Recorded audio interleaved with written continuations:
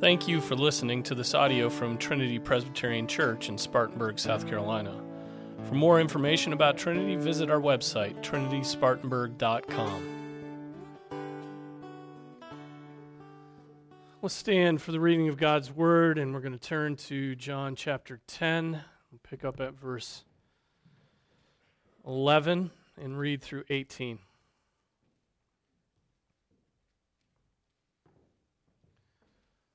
This is the word of the Lord. It is eternally true. Jesus said, "I am the good shepherd. The good shepherd lays down his life for the sheep. He who is a hired hand and not a shepherd, who is not the owner of the sheep, sees the wolf coming and leaves the sheep and flees. And the wolf snatches them and scatters them. He flees because he is a hired hand and is not concerned about the sheep. I am the good shepherd, and I know my own, and my own know me, even as the Father knows me, and I know the Father. And I lay down my life for the sheep. I have other sheep which are not of this fold. I must bring them also, and they will hear my voice, and they will become one flock with one shepherd. For this reason the Father loves me, because I lay down my life so that I may take it again. No one has taken it away from me, but I lay it down on my own initiative. I have authority to lay it down, and I have authority to take it up again. This commandment I received from my Father."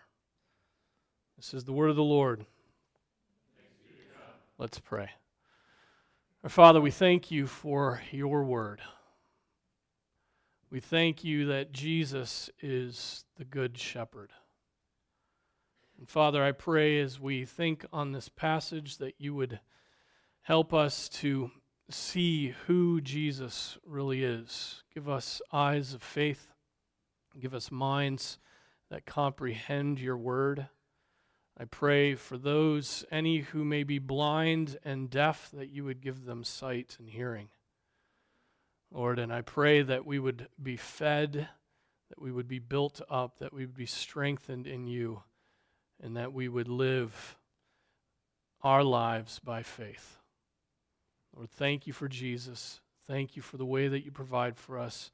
Provide for us again, we pray in Jesus' name. Amen. Amen. Be seated.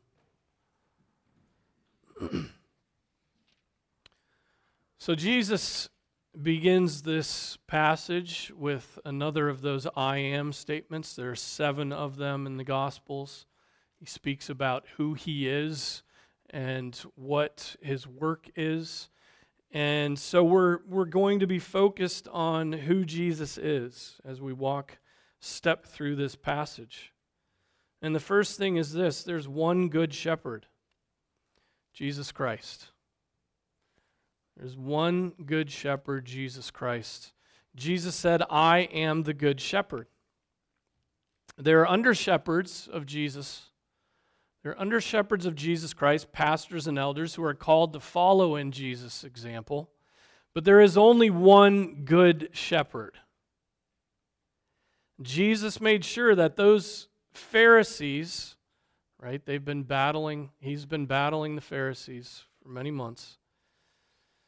He made sure that those Pharisees that day knew that he came to save the weak, to save the sick, to save the broken, to save the helpless. In other words, he came to shepherd sheep. All of whom, right, sheep are weak and stupid and helpless on their own. They're weak and stupid and helpless. Secondly, what made Jesus the good shepherd? What made Jesus the good shepherd? He laid down his life for the sheep. That's what made Jesus the good shepherd. A good shepherd is willing to risk his own life for the weak, for the helpless, and even for the stupid. Right? The good shepherd will do that more than from a faithfulness to the task, right? Just, I have to be faithful to what I've been called to do, or a deep sense of responsibility. He serves the sheep because he loves the sheep. He loves the sheep. He loves his sheep. If he did not love the sheep, he would abandon them when any situation came along that might be dangerous for them, or dangerous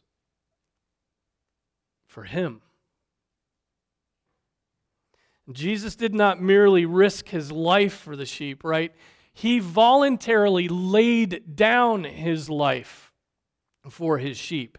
In obedience to his Father, Christ came to die for the weak and the helpless.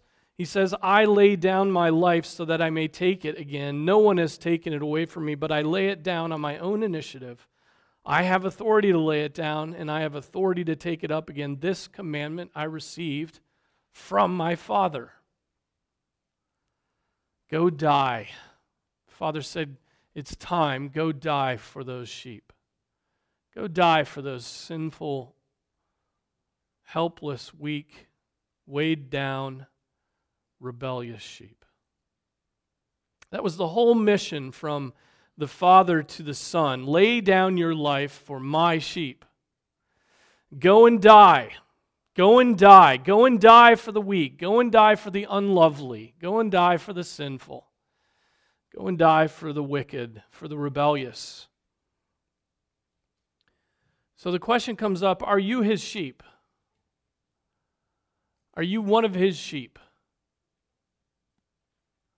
Right? What qualifies you to be his sheep? Well, it would be the same as for the animal, wouldn't it? 4 legs, fluffy white fur, and an annoying bleating voice. If you have those things, then you're one of his sheep, right? No. That's not how we resemble sheep. That would be good if that's how we resembled sheep. But it's worse than that. Right? Are you stupid? Are you weak? Are you helpless? Do you get caught in the fencing and you're unable to get out? Right? It is far more likely that you and I spend most of our time telling people how wonderful and accomplished and strong we are. Right? Any conversation we enter into, any relationship, we quickly want to get to, well, here's who I am. And you go through your accomplishments and your jobs and your background and your education and this and that, what part of the country you're from, right? And wouldn't it rather be more honest if we said, you know, I'm just a sinner saved by grace. I am weak. I am tempted. Many times I'm dispirited. And that's me. What would it mean to know our weakness? Right? To realize our weakness is more than anything else to understand that we're creatures and not God. We're creatures and not gods. And that not only are we creatures, but to know our weakness means that we know that we're sinful creatures and not holy. Not holy. It's astonishing, but I have to convince myself that I'm a sinner at times. And I have to convince you that you're sinners at times. It's astonishing because the evidence is everywhere, pretty much in every day. We feel it. To realize our weakness is more than anything to understand that we are creatures and not God. We have fallen short of the glory of God. All have turned aside. Together they have become useless. There is no one who does good, not even one. Most are not willing to break away from what their mothers and therapists have told them. Right? You're good. You're so sweet. You're good. The Scriptures paint a slightly different picture, don't they? They do not flatter, right? They don't come to us and flatter us. They do not flatter man like that. From Adam's fall to the harlot Babylon's fall, the Scriptures repeatedly announce and prove That man is by nature a child of wrath, who lives in the lusts of his flesh, Ephesians 2:3. If you want to be flattered or bury your head in the sand, ignoring the mass of evidence surrounding you about man's depravity, just listen to the people, all the people who, rather than pointing to a corrupt nature within man, will point to certain things outside of man that account for his sinfulness. Right? Things like, well, you've had bad examples. Only reason you sin is not because you're bad, but because you have bad examples. That was the argument of Pelagius. It's as old as the hills. Right? And you'll hear people say, well, I remember arguing with a friend about this, that the reason, there's sinfulness in the world is because we haven't educated people. Lack of education. Or you'll often hear repeated that the reason there's conflict, the reason there's sin in the world is because we're poor. Poverty. Poverty causes sinfulness and conflict. Or what you hear most drummed today is that conflict, sinfulness, all the nastiness of life is produced by, guess what? Inequality. Inequality. Right? As soon as we can make, as soon as we can androgynize everything, right? Just melt everybody into this one single quality. Well, then everything will be good. There will be no longer oppressors and oppressed. But that's ridiculous and a fool's errand, right? But so to realize our stupidity, to realize that we are stupid and weak and helpless, is to realize that we are corrupt inside. We are born in sin. We are born with a sinful nature. We are sinful right down to the core. In fact, we are, as Scripture says, dead in our trespasses and sins. We need rescue, right? We need help. We are sheep that have wandered away and gotten stuck on the rocks, and we're too stupid to find our way back to the fold. And anyway, we're powerless to what needs to be done to remove ourselves from the rocks. We're powerless. We can't do it. Here's another thing from this passage. Hired hands, not the shepherd or the owner of the sheep, will not lay down their lives for the sheep. Hired hands don't lay down their lives for the sheep. Right? Jesus paints the picture of the flock being watched by a hireling, right? A hired hand, somebody who is just there to get the stipend and just there for a short amount of time. Someone who does not love the sheep, but is just a hired gun. When he sees that the sheep are in danger, what does he do? What does he do? In contrast to the good shepherd who is willing to die for his sheep, right? The hireling runs away when he sees the sheep are in danger. He cares, think of this, he cares more for his own self-preservation than he does for the sheep over which he has responsibility. The wolf comes in among the flock, and that hired hand runs away as fast as he can. I am out of here. Gone. The wolf is then free to rip into those stupid, helpless, weak, sinful sheep. Jesus says he flees, notice this, because he is a hired hand and is not concerned with the sheep.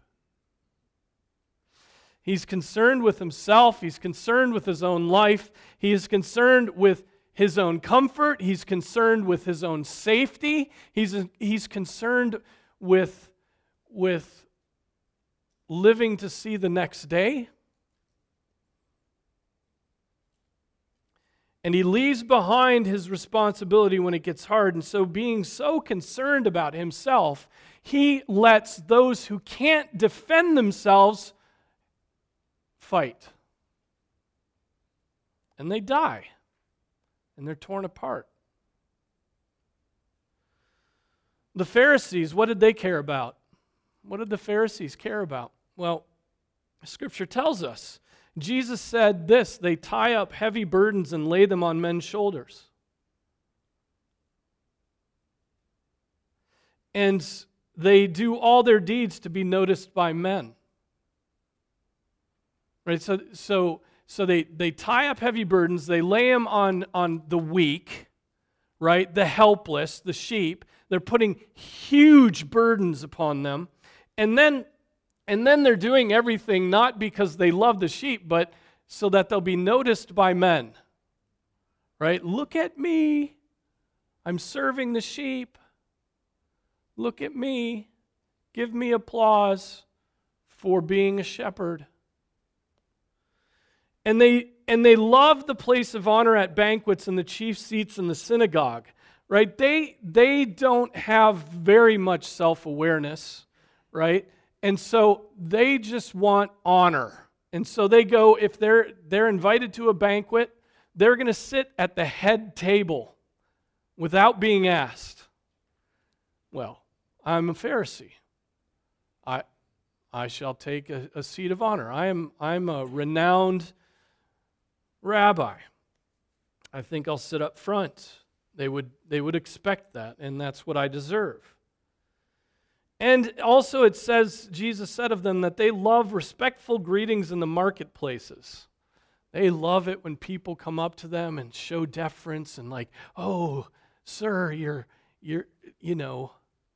what a wonderful exposition of Scripture you gave. Well, you are so smart. I mean, you have such great thoughts and you express yourself so well. I'm glad you're my rabbi.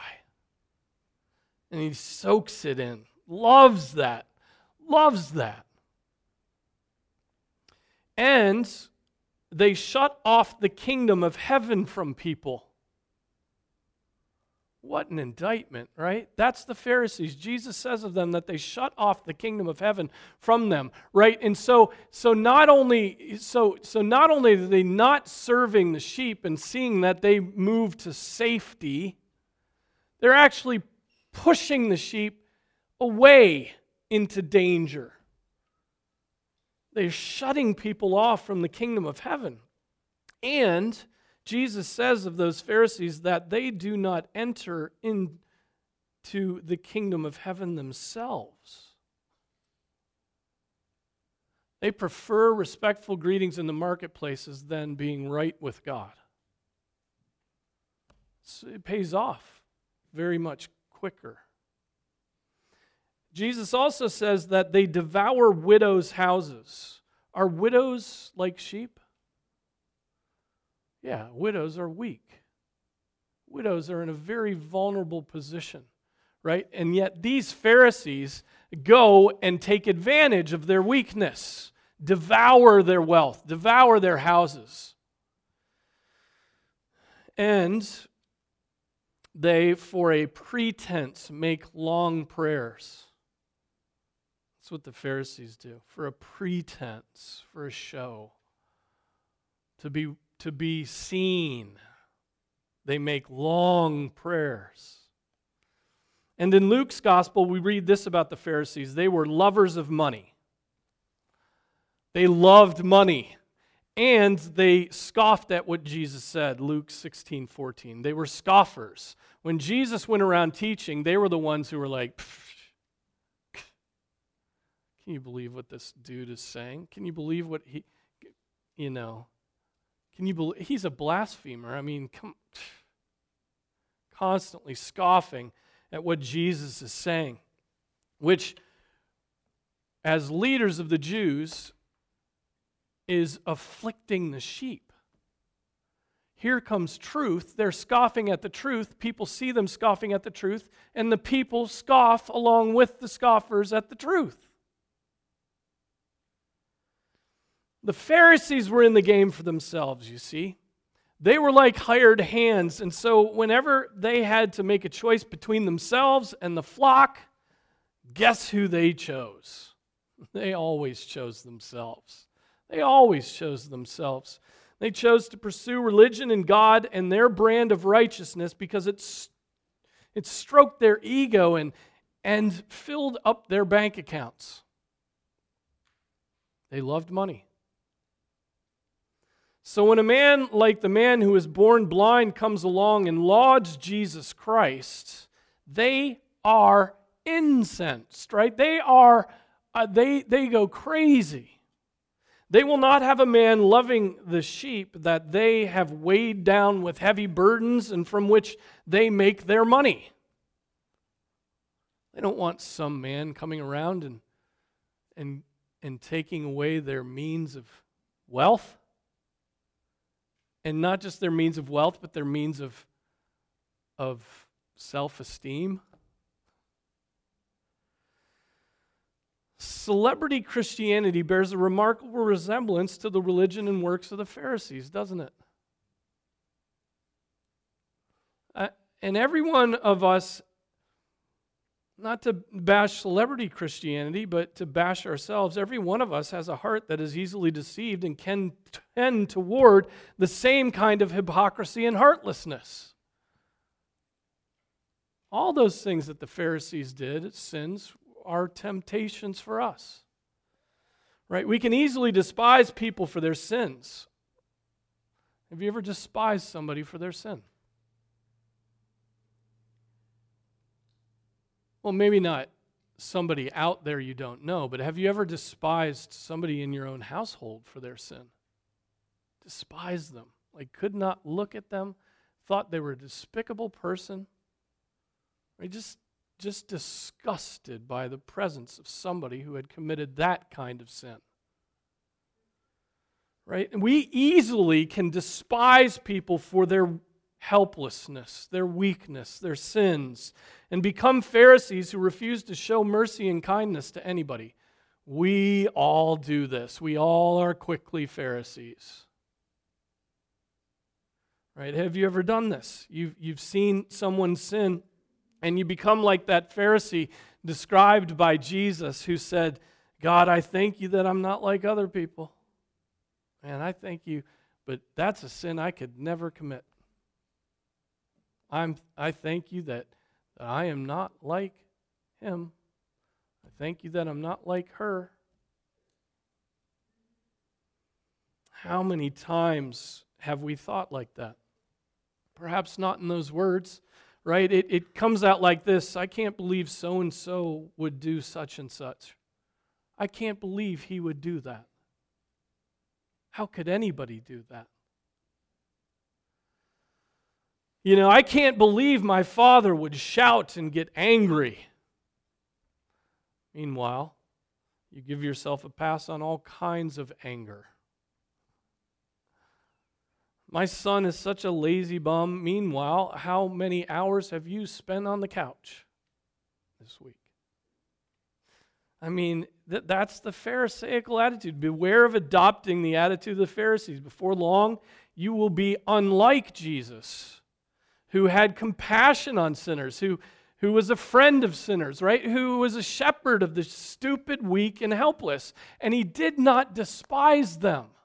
That's the fruit of Pharisaical religion, is always despising everybody else.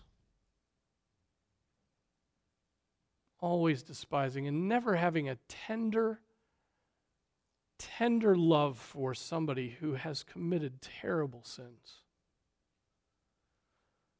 That was Jesus, his entire life. Compassion toward rebellious sinners.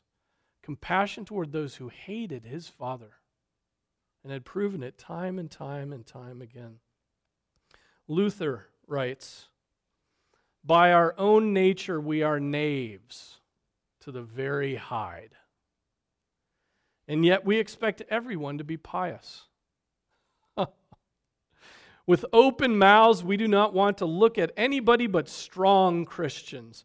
We ignore the sick and weak and think that if they are not strong, then, well, they're not Christians at all. And others who are not perfectly holy, we reckon among the wicked, and yet we ourselves are more wicked than they. That is what our evil nature does, and our blind reason that wants to measure God's kingdom by its own imagination and thinks that whatever does not appear pure in its eyes is not pure in the sight of God. That's Pharisaism. Unlike those Pharisees, Jesus Christ came to save those who were utterly weak and helpless. He came to save people like us. He did not despise us for our weakness, but loved us to the point of death on a cross. He was the good shepherd who went after all of the straying sheep, right? Rather than despising the flock for their weakness and sins, Jesus lived to strengthen them. He did not break the bruised reed. He healed the sick. He bound up that which was broken. His eternal kingdom is one where grace and mercy abound. The Pharisees' kingdom was of the earth. And it was worldly and ruled by the vice of hypocrisy and leavened by malice and wickedness. What a contrast. Jesus is the good shepherd, still rescuing erring sheep, still drawing men to his kingdom of consolation, his kingdom of comfort. He's still saving them and bringing them a true righteousness, a true righteousness. Jesus, as the good shepherd, knows his own and his own know him. He says that in this passage as well. He knows his own and his own know him. There is a familiarity which characterizes the relationship of Jesus with his people, between the good shepherd and his sheep. He knows who they are who are members of his flock. Ryle says he knows their names, their families, their dwelling places, their circumstances, their private history, their experience, their trials, and I add to that their thoughts and their sins. He knows all of those things. And, wonderful to say, though he knows them, does not despise them.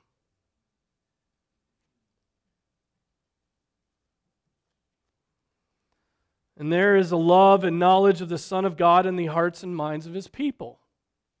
Thinking from the opposite, from our perspective. It is not just that Jesus knows us. We would expect that of the omniscient God.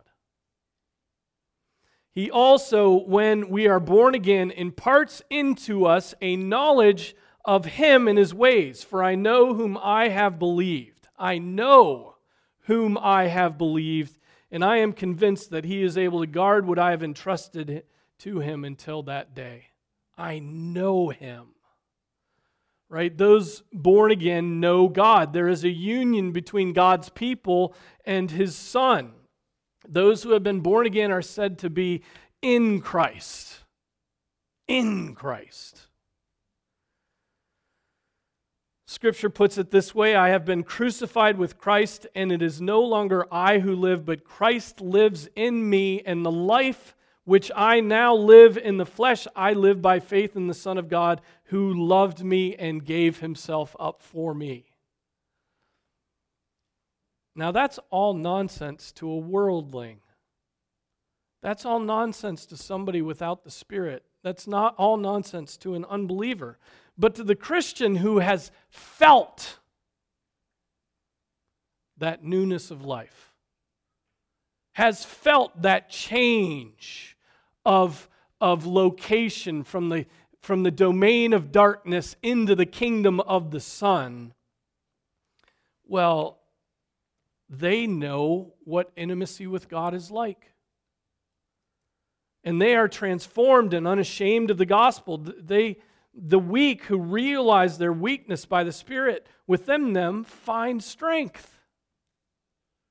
The strong who boast in their strength, right, who boast in their strength are deluded and go simply from worse to worse. So if you claim to be a Christian but do not study your Savior, if you claim to be a Christian and do not know your Savior, if you claim to be a Christian and do not strive to be like your Savior, well, is it logical to conclude that you are truly a member of His fold?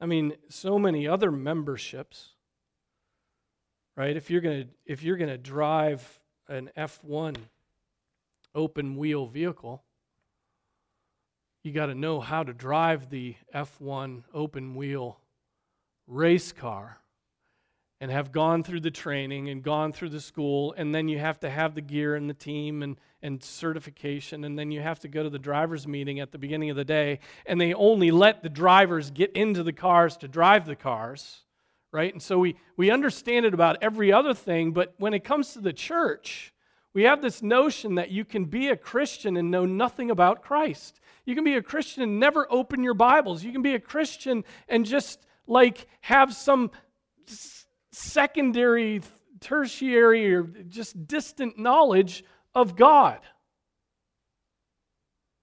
And yet, the intimacy between Jesus and His people that's laid out in Scripture bears no resemblance to that. None.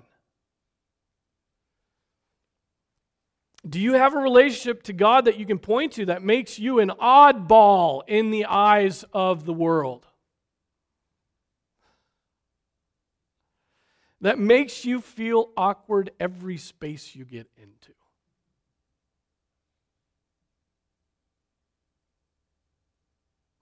Do you know the sweetness of fellowship with God? Have you cried over your sins that crucified Christ? Have you rejoiced and walked with your head held high, thinking upon the forgiveness of sins through the perfect, unblemished Lamb of God? Do you crave worship and singing God's praises? Right? Did you come here this morning not for any other reason, not for any superficial reason, but that your heart needed to cry out to God Almighty in praise? That's why you should be here. Do you know the sweetness of fellowship with God? Do you crave that worship? He has done so much for your soul, and He has called you into His everlasting and peaceful kingdom. You've been invited. And you should feel that.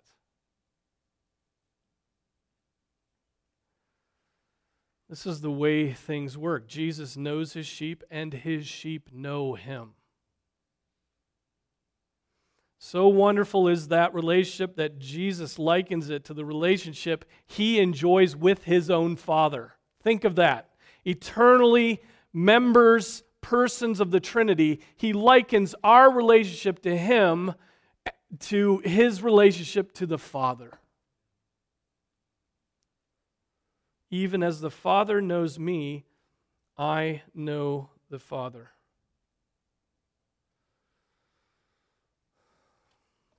Next, Jesus lays down His life for His sheep. Another glorious truth from this passage. Jesus lays down His life for His sheep. Jesus died for His sheep. For while we were still helpless at the right time, Christ died for the ungodly. And that death was more than an example of suffering, right? It was a death that accomplished something. What did it accomplish? Well, let me put that verse in context that I just read from Romans 5. Romans 5:6. For while we were still helpless, at the right time Christ died for the ungodly. For one will hardly die for a righteous man, though perhaps for a good man someone would dare even to die. But God demonstrates his own love toward us in that while we were yet sinners, Christ died for us, much more than having now been justified by his blood. That death was justifying. We've been justified by his blood. We shall be saved from the wrath of God through him. For if while we were enemies, we were reconciled to God through the death of his Son, there it is, reconciliation. Much more, having been reconciled, we shall be saved by his life. And not only this, but we also exult in God through our Lord Jesus Christ, through whom we have now received the reconciliation. And so the death of Jesus Christ reconciled sinful men to God, the God who is ever and always holy, who cares about righteousness because he is just, the God who does not treat sin lightly, as can be seen in the very death of his Son. That death was powerful. You see, people just don't get this. When they think about God and sin, they have a tendency to get angry and think of God as a prudish Karen who likes to concern himself with things that just aren't his concern. Right? How dare God tell me what to do with my money? That's mine, and I worked hard for it. How dare God tell me what to do with my body? Right? That's mine, and those sensations are mine. He can't tell me what to do. He has no place in my bedroom, right? But that is not the situation we are in at all. God is holy, and sin is terrible, and something must be done about it. Something has to give. God is holy, and sin is terrible. It is unholiness, right? And perhaps the only times you've really contemplated the horribleness of sin is when you have been sinned against. At least then we get a sense of sin, don't we? We go soft on ourselves and we sin against others and we're like, I don't even see it. But then when someone sins against us, it's like, man, sin's terrible. You know, someone sins against us and the sin seems terrible. You have a sense that things are broken and you wish that things could be put right. That God has done in his Son. God has put things right in his Son. He has righted what was wrong. He has restored everything that was broken. He has atoned for that which was blemished. He has reconciled sinful man to his holiness. Right? He did that by his death, for it was the Father's good pleasure for all the fullness to dwell in him, and through him to reconcile all things to himself, having made peace through the blood of Jesus Christ. Stick with me, guys. A lot of scripture, a lot of concepts. We're thinking about Jesus Christ, the Good Shepherd. This should delight you. This is your salvation. This is your Savior I'm describing. The Good Shepherd laid down his life for the sheep, and that death was the most potent power in all of history. Nothing compares to the blood of Jesus Christ. It had a purchasing power that nothing in all of creation could match. To the under-shepherds, right, to not the good shepherd, but the under-shepherds, the Apostle Paul wrote, "Be on guard for yourselves and for all the flock, among which the Holy Spirit has made you overseers, to shepherd the church of God, which he purchased with his own blood."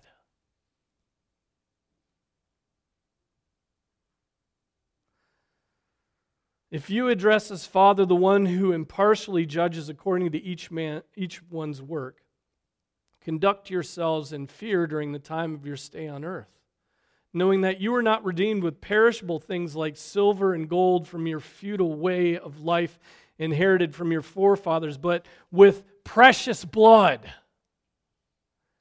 right, as of a lamb unblemished and spotless, the blood of Christ.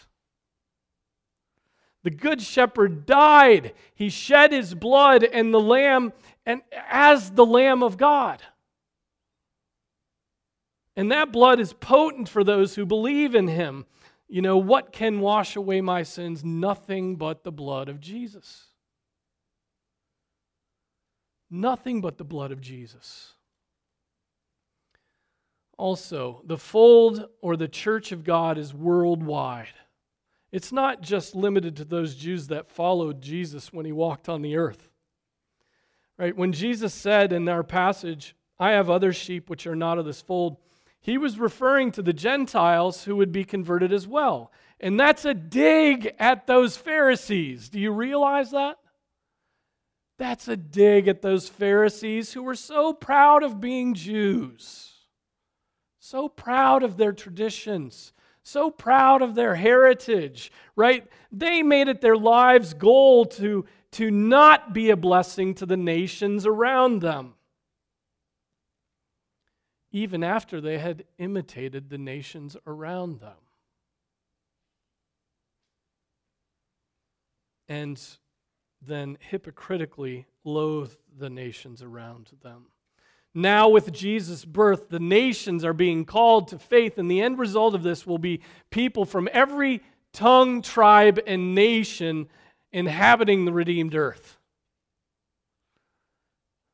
The dividing wall between Jew and Gentile was broken down by Jesus Christ. Therefore, remember that formerly you, the Gentiles in the flesh, who are called uncircumcision by the so-called circumcision, which is performed in the flesh by human hands.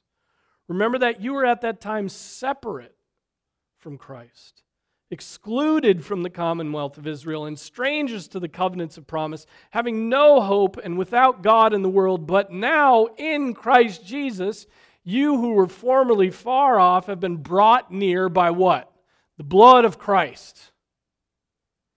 For he himself is our peace, who made both groups into one, broke down the barrier of the dividing wall by abolishing in his flesh the enmity, which is the law of commandments contained in ordinances, so that in himself he might make the two into one new man, thus establishing peace, and might reconcile them both in one body to God through the cross, by it having put to death the enmity. That is no little thing.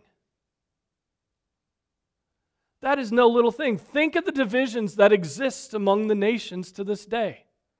Think of the divisions that we see. We watch the people of Russia and Ukraine fighting and dying.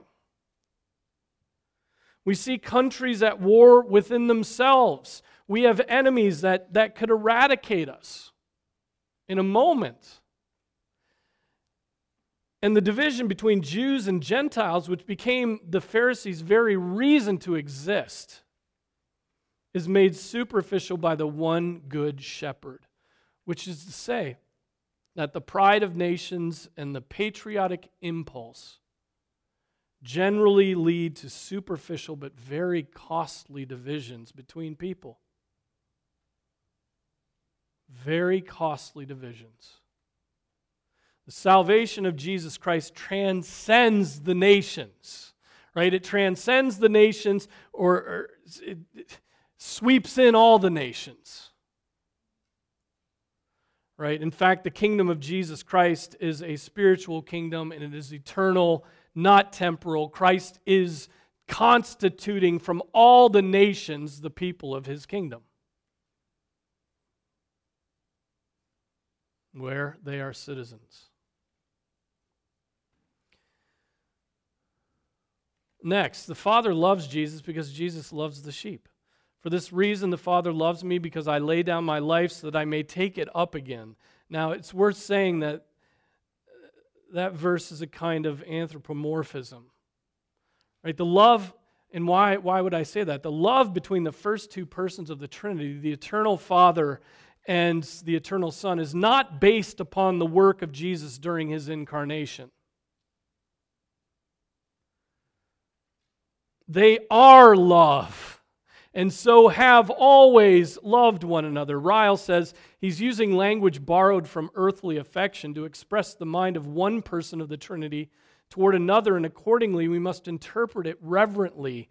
Yet we may surely gather from this verse that our Lord's coming into the world to lay down his life for the sheep by dying on the cross and to take it again for their justification by rising from the dead was a transaction viewed with infinite pleasure and approval by God the Father. It pleased his Father. All of Christ's work, which was done to save your soul, every work that he has ever done has been for you and to save your soul, was ultimately done so that he would please his Father. That Son lives to please his Father. The Father saw and was well pleased by all that Christ did, his birth, his battles with the Pharisees, his obedience, his death on the cross, even his resurrection from the dead. The Father joys in the Son's work, and the Son works for the joy set before him, which was to bask in the Father's joy. And notice this also, the passage says that Jesus would lay down his life voluntarily. What is Jesus' point here? His point is that he knew and knows exactly what he is doing. In fact, he is arranging it to happen. The Pharisees want to be done with him, and they're working to kill him. Right? But he makes it known that when he dies not because he is somehow under the power and at the mercy of those Pharisees. No, he came for this purpose, and he would use those wicked Pharisees and wicked Romans to bring about exactly what he willed. Oh, man. He submitted to death not as a victim of other powers, but he submitted to death of his own free will. And he rose from the dead by his own power. He was not passive in his resurrection or raised by the power of another. He rose by his own power.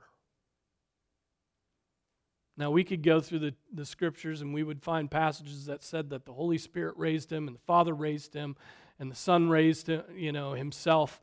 This one says the Son raised himself. But what one of the three does, the other two do, and that's why Scripture speaks of all three of them doing it. But here he speaks of his power to take up his own life. He is life itself. The Father looks on that humble and humiliating work and smiles with adoration. He was absolutely delighted in the fruitfulness of his Son's faithfulness. Right? Jesus is the good shepherd. All these things that Jesus does as a good shepherd. Do you know him as a good shepherd? Is he worthy of all of your devotion, of your every thought? Have you entrusted your soul to him? Is he your shepherd? Is he your shepherd? I pray he is, because you will believe every word that is written about him in the Holy Scriptures, and you will not be disappointed. You will never be disappointed. May this be the chorus of your song all through the days of your life. Know that the Lord himself is God. It is he who has made us, and not we ourselves. We are his people and the sheep of his pasture. What a good shepherd we have. His power extends to the very protection of our souls. His power extends through an eternal kingdom. And so, last words. Love your shepherd. Love your shepherd, Jesus Christ. Love him. Know him. Right? Know your shepherd. Love him. Rejoice in this work that he's done for your soul. And know this, last of all, everything that Jesus did proves and should prove to you, and if the Holy Spirit is in you, you are convinced of this, that your shepherd loves you. Your shepherd loves you. He loves you with an incorruptible love and will love you always. Let's pray.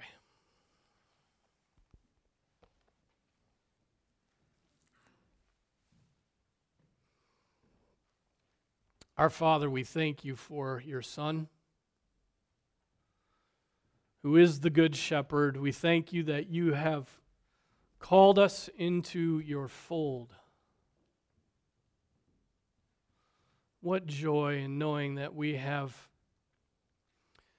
a good shepherd, a powerful shepherd, a caring shepherd, a shepherd that is motivated not because he's going to get paid at the end of the day, but he is motivated because he loves us. What joy, Father. What peace comes through knowing these things about Jesus Christ. Father, we have known them. We have experienced the love of God being poured out in our hearts through the Spirit. And so, for those of us who know Jesus Christ, Father, I pray that we would speak of what we know, speak of what we feel, speak of what fills our hearts with joy. We would not be ashamed of Jesus and his gospel, because it's the power of God. And so, Father, I pray that you would increase our boldness, that we would speak of the Good Shepherd, that we would look like fools to the world that believe that a man who is God was dead and then lived. That we would tell people that we hinge our eternal future on that truth. That all of our reality hinges upon that one thing. Many people hinge their reality upon a psychology class they took in college, or some wise saying that Grandpa once said. But Father, we hinge all of our lives on what is written in your word about the Lord Jesus Christ. It is true truth. It is all truth. It is glorious. And so, Father, thank you for opening our eyes to the power of your word, through the power of your word and the gift of the Spirit. Lord, we pray that we would ever grow and increase in our knowledge of God, that we would not make shipwreck of our faith, but that we would prove to be the seed that was scattered on good soil, and that it would grow up and it would produce fruit for ages and ages and ages to come. Father, I pray that you would remind us of the truths of your Scripture. We are so weak and helpless at times, Father, that though we've read your book many, many times, there are times during some days when we can't even recall a single verse. And that's sin in us. That's our weakness, Father. And so, Lord, I pray that your word would dwell within us richly. I pray that it would be our delight to know you and to be known by you. I pray that we would go after you. I pray that in our prayers that we would give you no rest. I pray that in our searching of Scripture that we would cry out for answers and you would provide them. Father, I pray that you would comfort our souls when we are distressed. Pray that you would always be near to us, that you would never leave us or forsake us. It gives us great joy that you've promised that to us. And so I pray that we would rest in it. Lord, I pray for those who don't know you, that they would, by your Spirit, know the incredible infusion of peace that comes in believing.